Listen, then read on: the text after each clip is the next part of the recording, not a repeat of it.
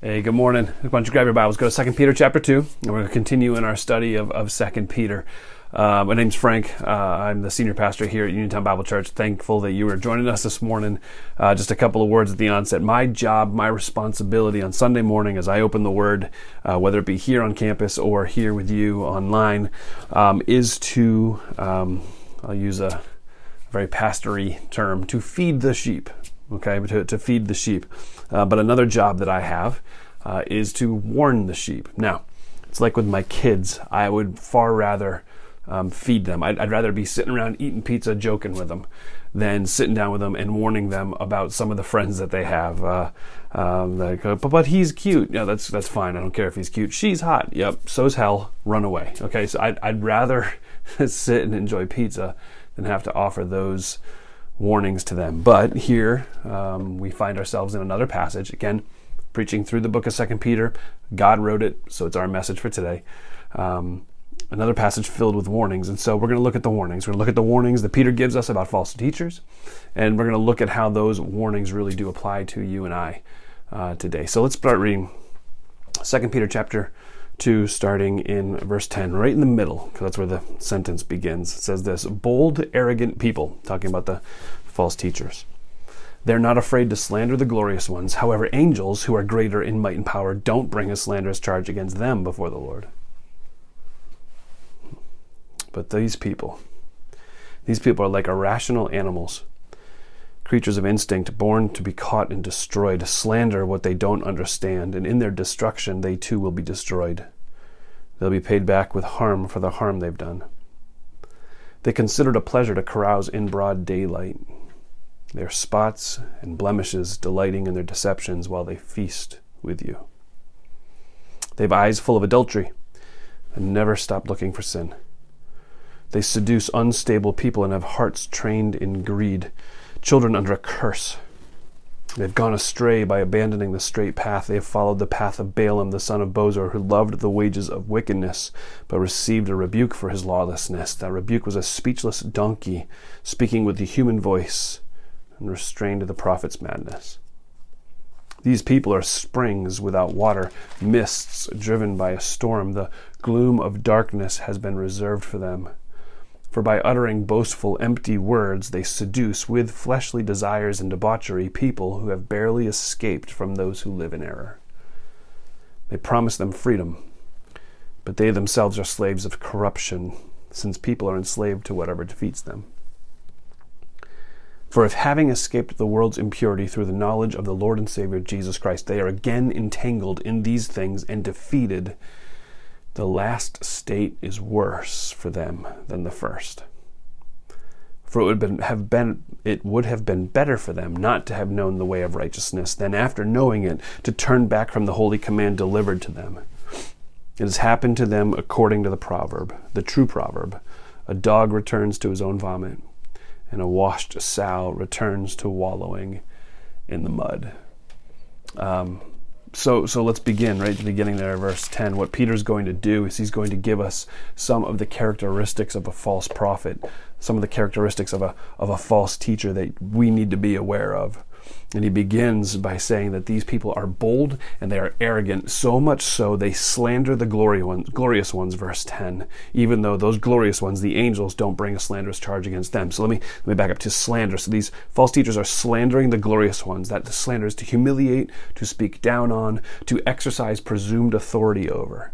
So these false teachers are so arrogant, so bold, that they would attempt to boss the angels around, calling on them to do their bidding.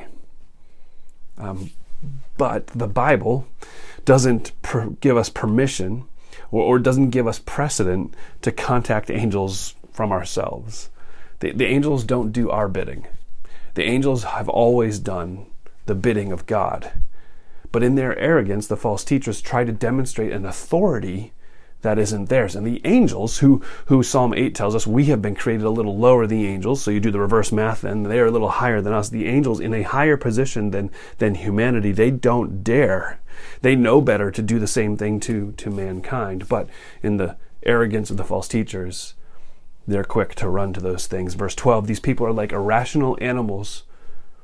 They slander what they don't understand. To be irrational means to be absurd, lacking the reason, the ability to reason. And when he says they mock what they don't understand, they slander what they don't understand. So instead of demonstrating a humility, they demonstrate an arrogance. They mock it. And that can be seen today or around us. As you just examine the culture as it relates to the Word of God. When people don't understand it, what they do is they mock it. The false teachers will decry doctrine as something that divides us, and they will mock foundational concepts in Scripture, one of which being the substitutionary atonement of Jesus Christ on our behalf. That's very simply that Jesus Christ died in our place. He became sin, the one who knew no sin, that we might be found the righteousness of God in him. Okay, so that's the substitutionary atonement. There's an author named Steve Chalk who wrote a book that said the substitutionary atonement, that makes no sense. Why would God allow his son to be punished for something he didn't even do? That's nothing short of cosmic child abuse. That's called mocking what he doesn't understand. So they decry doctrine that way. They deny difficulty in the lives of those who follow Christ because they don't understand how difficulty fits into the plan of God. After all, why would God allow a difficulty into the life of a child of God? No. So what they would do then is take things like difficulty, and the false teachers will twist it and say, there's no trials, there's no temptations, there's no difficulties in your life. No, you just need to change your thinking. And folks who teach that have written books that have quotes like this from them. Your life will always follow your thoughts. If you always think positive, you'll be positive. The more you say what God says, the more you'll experience his best. Remember to speak life over your situation today. Ultimately, what this individual is saying is hocus pocus abracadabra and everything's going to be okay. No, see, that's not how difficulties work in our lives. That's not the purpose of trials or difficulties. There are trials, difficulties, temptations in our life that allow us the opportunity to lean on God in ways we haven't before, not to deny their very existence. These false teachers find it a pleasure, verse 13, to carouse in broad daylight. Something we talked about last week, to carouse. That's the picture of sensuality or depravity. They don't discipline themselves, no matter who is watching. So they're unashamed to have their voices heard. They're unashamed to do these things in front of people. After all, who's going to stop me? They're bold and arrogant. Or who do you think you are to tell me to stop? Verse 13 continues, their spots and blemishes, they delight in their deceptions. So their primary source of wisdom that they are offering in their false teaching is themselves. They delight in their deceptions. So they take joy in selling their latest book to you. They take delight in this new teaching that they are focused on. Many of them even speak about the latest prophecy that has been given to them to share with you. If you want to see those, you just go on YouTube, and most of them are labeled as urgent prophecy. What they're saying now is supposed to be elevated above what has been said for thousands of years. They're bold, they're arrogant, they delight in their deceit. Verse 14, they have eyes full of adultery that never stop looking for sin. They have this steady appetite for unfaithfulness towards God. Now this could be sexual unfaithfulness, but it's probably better understood as the picture of adultery from the Old Testament, which is idolatry. They continue to chase the idols that surround them. They continue to put forward idols for other people to pursue with them. And for many of them, the idols are based in their relentless pursuit of what is next for them. Verse 14 again, it says, for they have hearts trained in greed. That greed isn't necessarily financial. It can be power, it can be position, it can be influence, but it's whatever's next for them. They're much like, and he uses the illustration here, the prophet Balaam. It's found in the book of Numbers, chapters 20, 22, 24, somewhere right in there. Sorry, the exact reference escapes me. I apologize. But the idea of Balaam is he followed the path, the path of wages of wickedness. It's so fascinating to me. Balak comes to Balaam and says, would you curse the people of God for me? And Balaam's response is, right, I can only say what God's told me to say. I can't speak a curse against them if God wants blessing. And then Balak says, well, here are some things. and he dumps wealth on them. So you almost get the picture of Balaam saying, I cannot speak contrary to God. I can only speak what he says. You're willing to pay me how much? Let me think about it. And Balaam, on his way to do the bidding of this evil king and curse the people of God, is riding on his donkey, and you have this odd interaction where the donkey keeps going off the road or pins Balaam up against the wall and refuses to go forward. And Balaam gets off the donkey and begins to beat it and call it stupid. And then you just get moving. Why are you such a stubborn animal? And the donkey turns and looks at Balaam and says, stop hitting me. Why are you doing this? And what Peter says is, in essence, the donkey had more of an understanding and a better grasp on things than the prophet Balaam did. And Balaam's eyes were opened, and what he saw was there was certain judgment just in front of him that the donkey had been stopping short of because the donkey was aware. And had he continued, he would have met judgment. Now, there will be judgment for the false teachers. It says in verse 12, their destruction, they too will be destroyed. They'll be paid back with harm for the harm they have done, because God will hold them accountable. Verse 9 from last week, he even said that the Lord knows how to rescue the godly from trials and to keep the unrighteous under punishment for the day of judgment. Judgment is certainly coming. God is not going to stand idly by as people are snagged by the false teachers. Who are these people who are snagged by the false teachers? I'm glad you asked.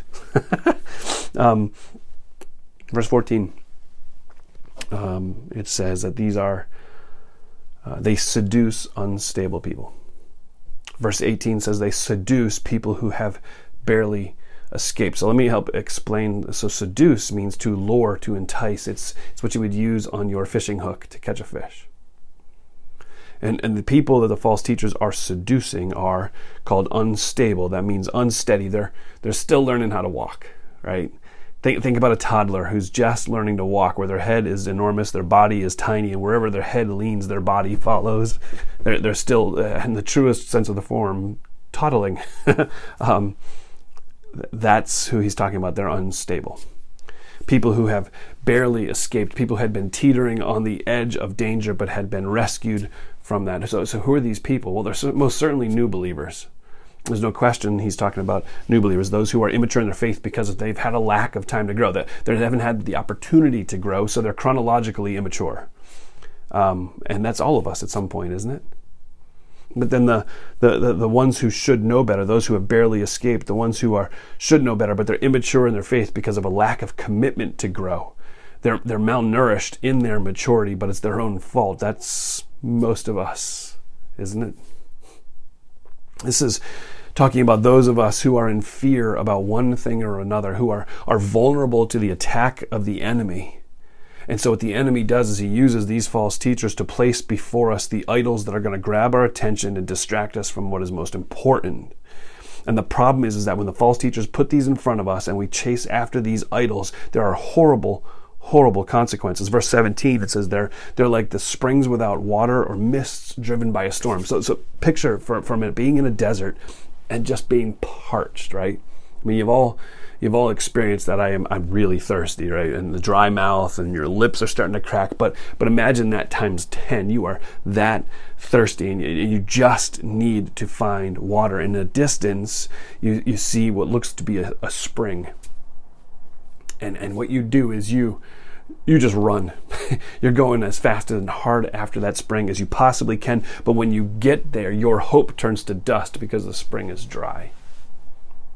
He says it's like being in a drought where you desperately need the rain because your crops are just drying up. Your well is going dry. But in the distance, you see these big, billowing, tall clouds that are just growing and reproducing on top of each other. And it's beginning to come towards you. This storm is approaching you. You can feel the wind coming off of it. And it finally gets to you, but it's just wind and clouds, no rain. That's what he's talking about here in verse 17. He's talking about that spring without water. He's talking about that mist, but the clouds being driven by the storm, but not bringing any rain. That's what it's like to pursue the teaching of false teachers and the idols that they put out there for you to pursue. They're giving you a promise, but there's nothing there. Verse 18 says they're uttering boastful, empty words. They may sound good, but they're powerless to bring about anything that has hope. They promise them freedom. This is a key verse here in verse 19. They promise them freedom, but they themselves are the slaves of corruption, since people are enslaved to whatever defeats them. There's a promise of deliverance. If you just grasp onto this as hope, there's this hope of freedom. I'm offering you this freedom. And when the vulnerable, when we reach for that freedom, instead of experiencing the freedom that has been promised to us, what happens is in our extension of our arms, as we reach for that freedom, in essence, as we reach for that idol, there's a new set of handcuffs that are slapped on us, and we become enslaved. And Peter makes this controversial and yet not controversial comment. I'm going to explain it in verse 21. It would have been better for them to not have known. Peter's saying a false hope is worse than no hope at all. So think about it this way. So my own illustration, then I'll use Peter's.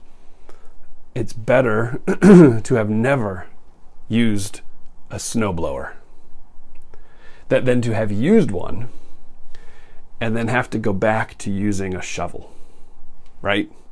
It's better to have never experienced and not know the ease with which the snowblower removes the snow versus the effort and agony that it is to use the shovel as you're digging out. It's better to have never tasted the joy, the elation of the snowblower.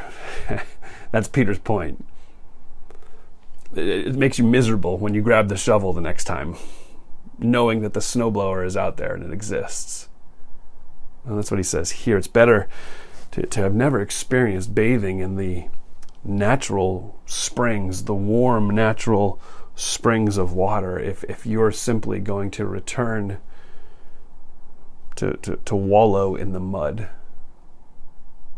It's better to have never experienced the incredible taste of a steak that is done medium rare, cooked to perfection, seasoned just right, hot off the grill. It's better to have never tasted that than to have tasted it, and yet now you're feasting on, excuse me, but he says it, vomit. There's nothing more miserable than the believer who has experienced the blessing and goodness of God, but has walked away from that and is now trying to replace it with something else. They are, in fact, miserable.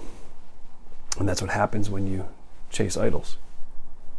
Now, I know some people are like, idols, I don't have a shrine in my backyard. I know, but chasing an idol means that you are depending on anyone or anything else to give you hope.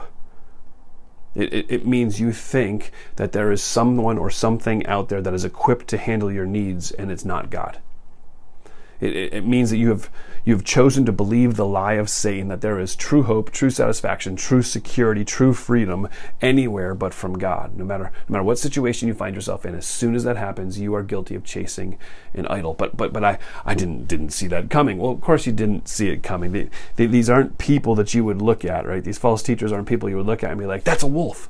Okay, it says that they're really nice people. Verse 13, though there are spots and blemishes, and they delight in their own deceptions, they're doing that while they feast with you. So you're not going to be like, and a wolf's not going to walk up with a name tag. Hello, I'm a wolf.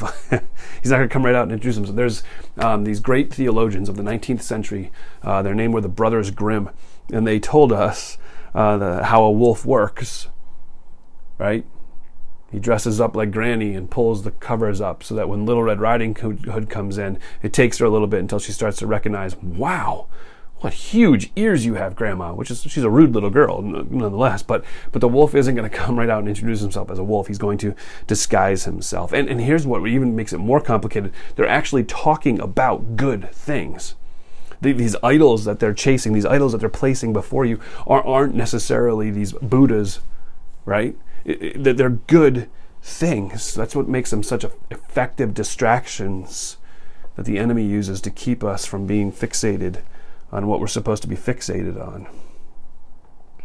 Chasing idols means you have taken a good thing that God has given to you and you've put it in a place it doesn't belong.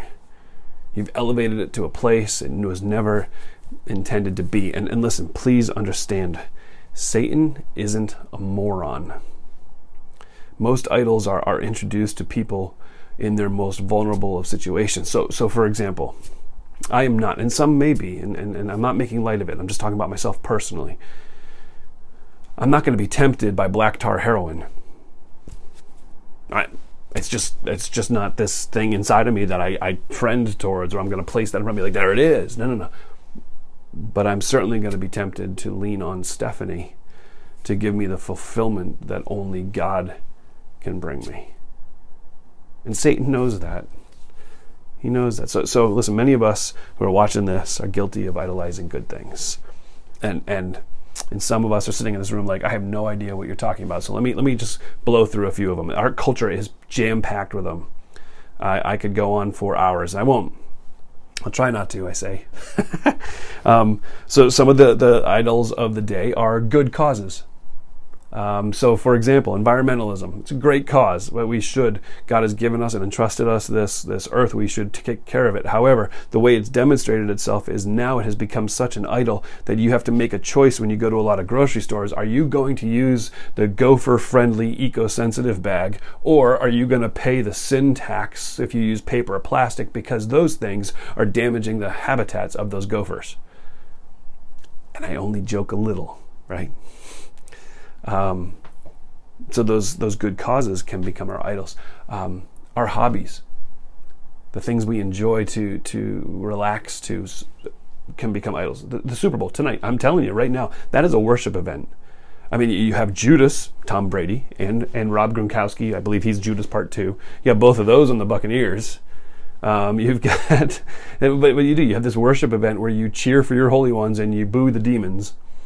And you watch this entire thing unfold before you, and it becomes this idol for you. So many of you men who watch this, I'll say can't, even though I think some of it's won't, but you can't memorize scripture. But right now you could tell me how many yards Lamar Jackson averaged per pass attempt in man-to-man coverage in night games versus day games. But you can't memorize scripture. It's an idol. It's a good thing. It's just taken its wrong place in the chain on our lives. Another idol, political party. Can you actually idolize a candidate? You absolutely can. Here's some questions you need to ask yourself. If you believe that God is only happy with your particular candidate, that means you have a twisted view on how things work. If you feel like you need to defend your candidate every time somebody mentions their name, if you are filled with uncontrollable emotion and outrage at the thought of your candidate losing, you've taken a good thing. We should be interested in some of those things, but we should never put it in that seat on the bus. Appearance and health, what a particular diet that you follow. Man, it has done great things for you, but it can become an idol when it becomes the determining factor of what friends you choose, what activities you go to, what investments you make, when it affects the way you look at other people's choices. And I'm going to say this, and hopefully this will protect me from any comments, but there was a time where I was doing something in a message, and I mentioned the fact that I love white rice, and my wife was sitting over here on the right hand side, and she was in the front row, and she was like, "Oh no!"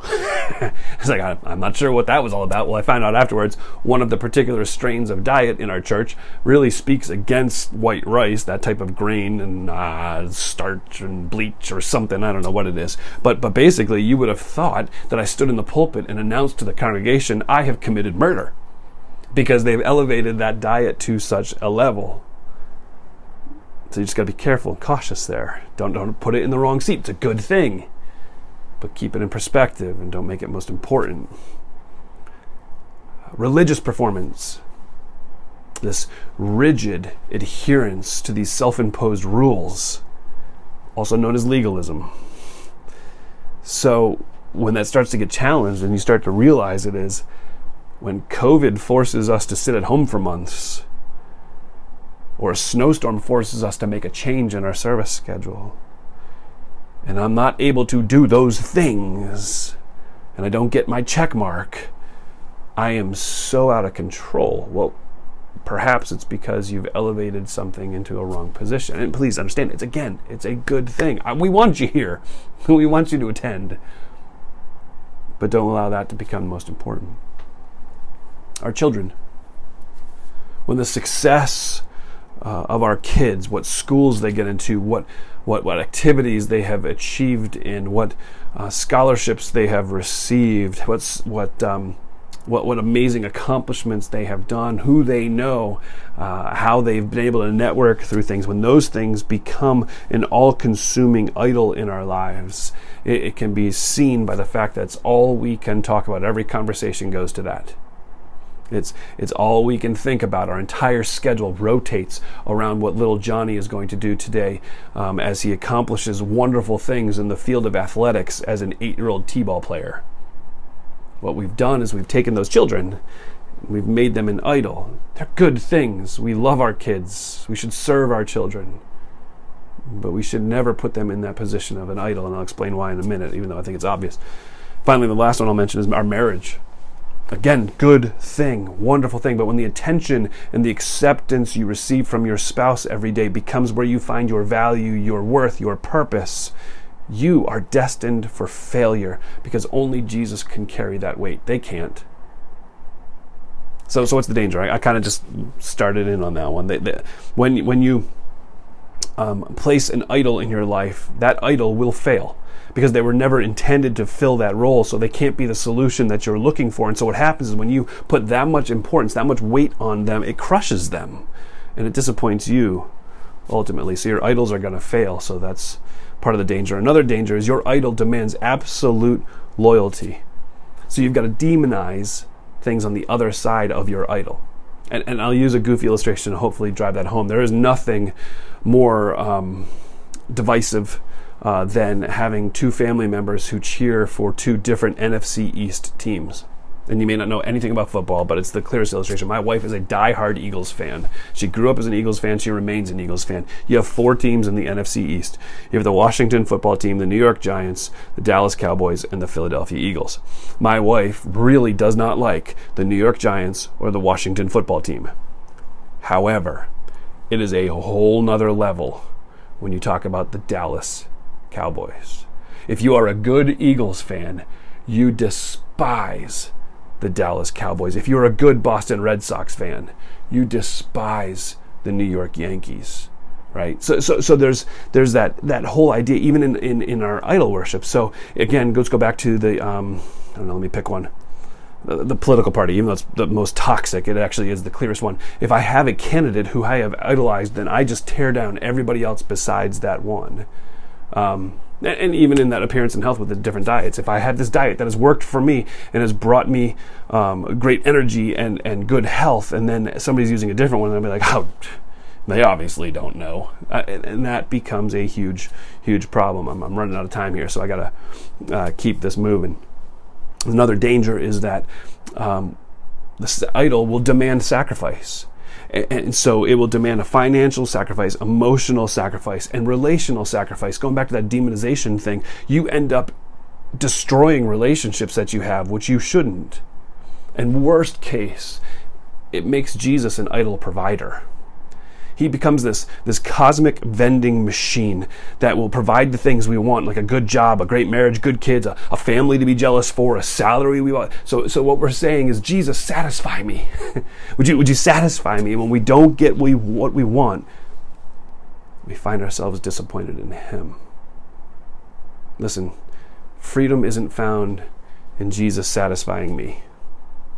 Freedom is found in the fact that Jesus has satisfied God for me. Let's talk about idolatry. Let me end it here. Throughout the Old Testament, the people of God had wandering eyes and feet that ran towards idols. We can agree to that. And in the Old Testament, as prophets spoke about idolatry, it would be described as adultery, as this marital unfaithfulness, like Israel was cheating on God. So there's a number of Jewish philosophers who have really wrestled with that metaphor. Here's why. They understand the picture, but then they get to the books of Hosea and Jeremiah in particular, And it says that God calls his children adulterers. They have cheated on him. They have been unfaithful to him. So he calls them adulterers, and he says, I'm going to divorce you, and then I'm going to bring you back to me. Now they wrestle with that metaphor because in the Old Testament, the penalty for adultery wasn't divorce. It was death. And so God was violating his own rules, so they can't wrap their heads around it. So what they do is they decide, like any metaphor, it just breaks down right there. My fellow idolaters, those of us who have wandered far from the God who has rescued us, let me give you good news. God knew exactly what he was saying. The penalty for our spiritual adultery is, in fact, death. But that penalty that we deserve was paid for in full by Jesus Christ, so we can now return to God. See, freedom is found in Jesus satisfying God for me. And anything that you have made an idol in your life will eventually pass. You will be overlooking it in its grave. And you have to ask yourself, now how's it going to help me? The good news of Jesus Christ is that he overcame his grave. He's worthy of our trust, of our affection, and our total allegiance, unlike any other. I mean, where are you fixing your eyes? In this season, are you enslaved to one of those idols or another? And let me encourage you, repent. Repent, own your sin for what it is, a rebellion against God, an unfaithfulness to the God who saved you. And return. Because our Father's waiting. Father, thank you for your goodness to us. Thank you for your love. I ask, Father, that you would grant us real understanding of what it means to pursue you. Lord, help us to shed these idols. Help us to walk away from these idols. May they not control us. We thank you for what Christ has done for us. We thank you that while all idols will rest in the grave someday, that your grave is empty. For it's in Jesus' wonderful risen name I pray. Amen.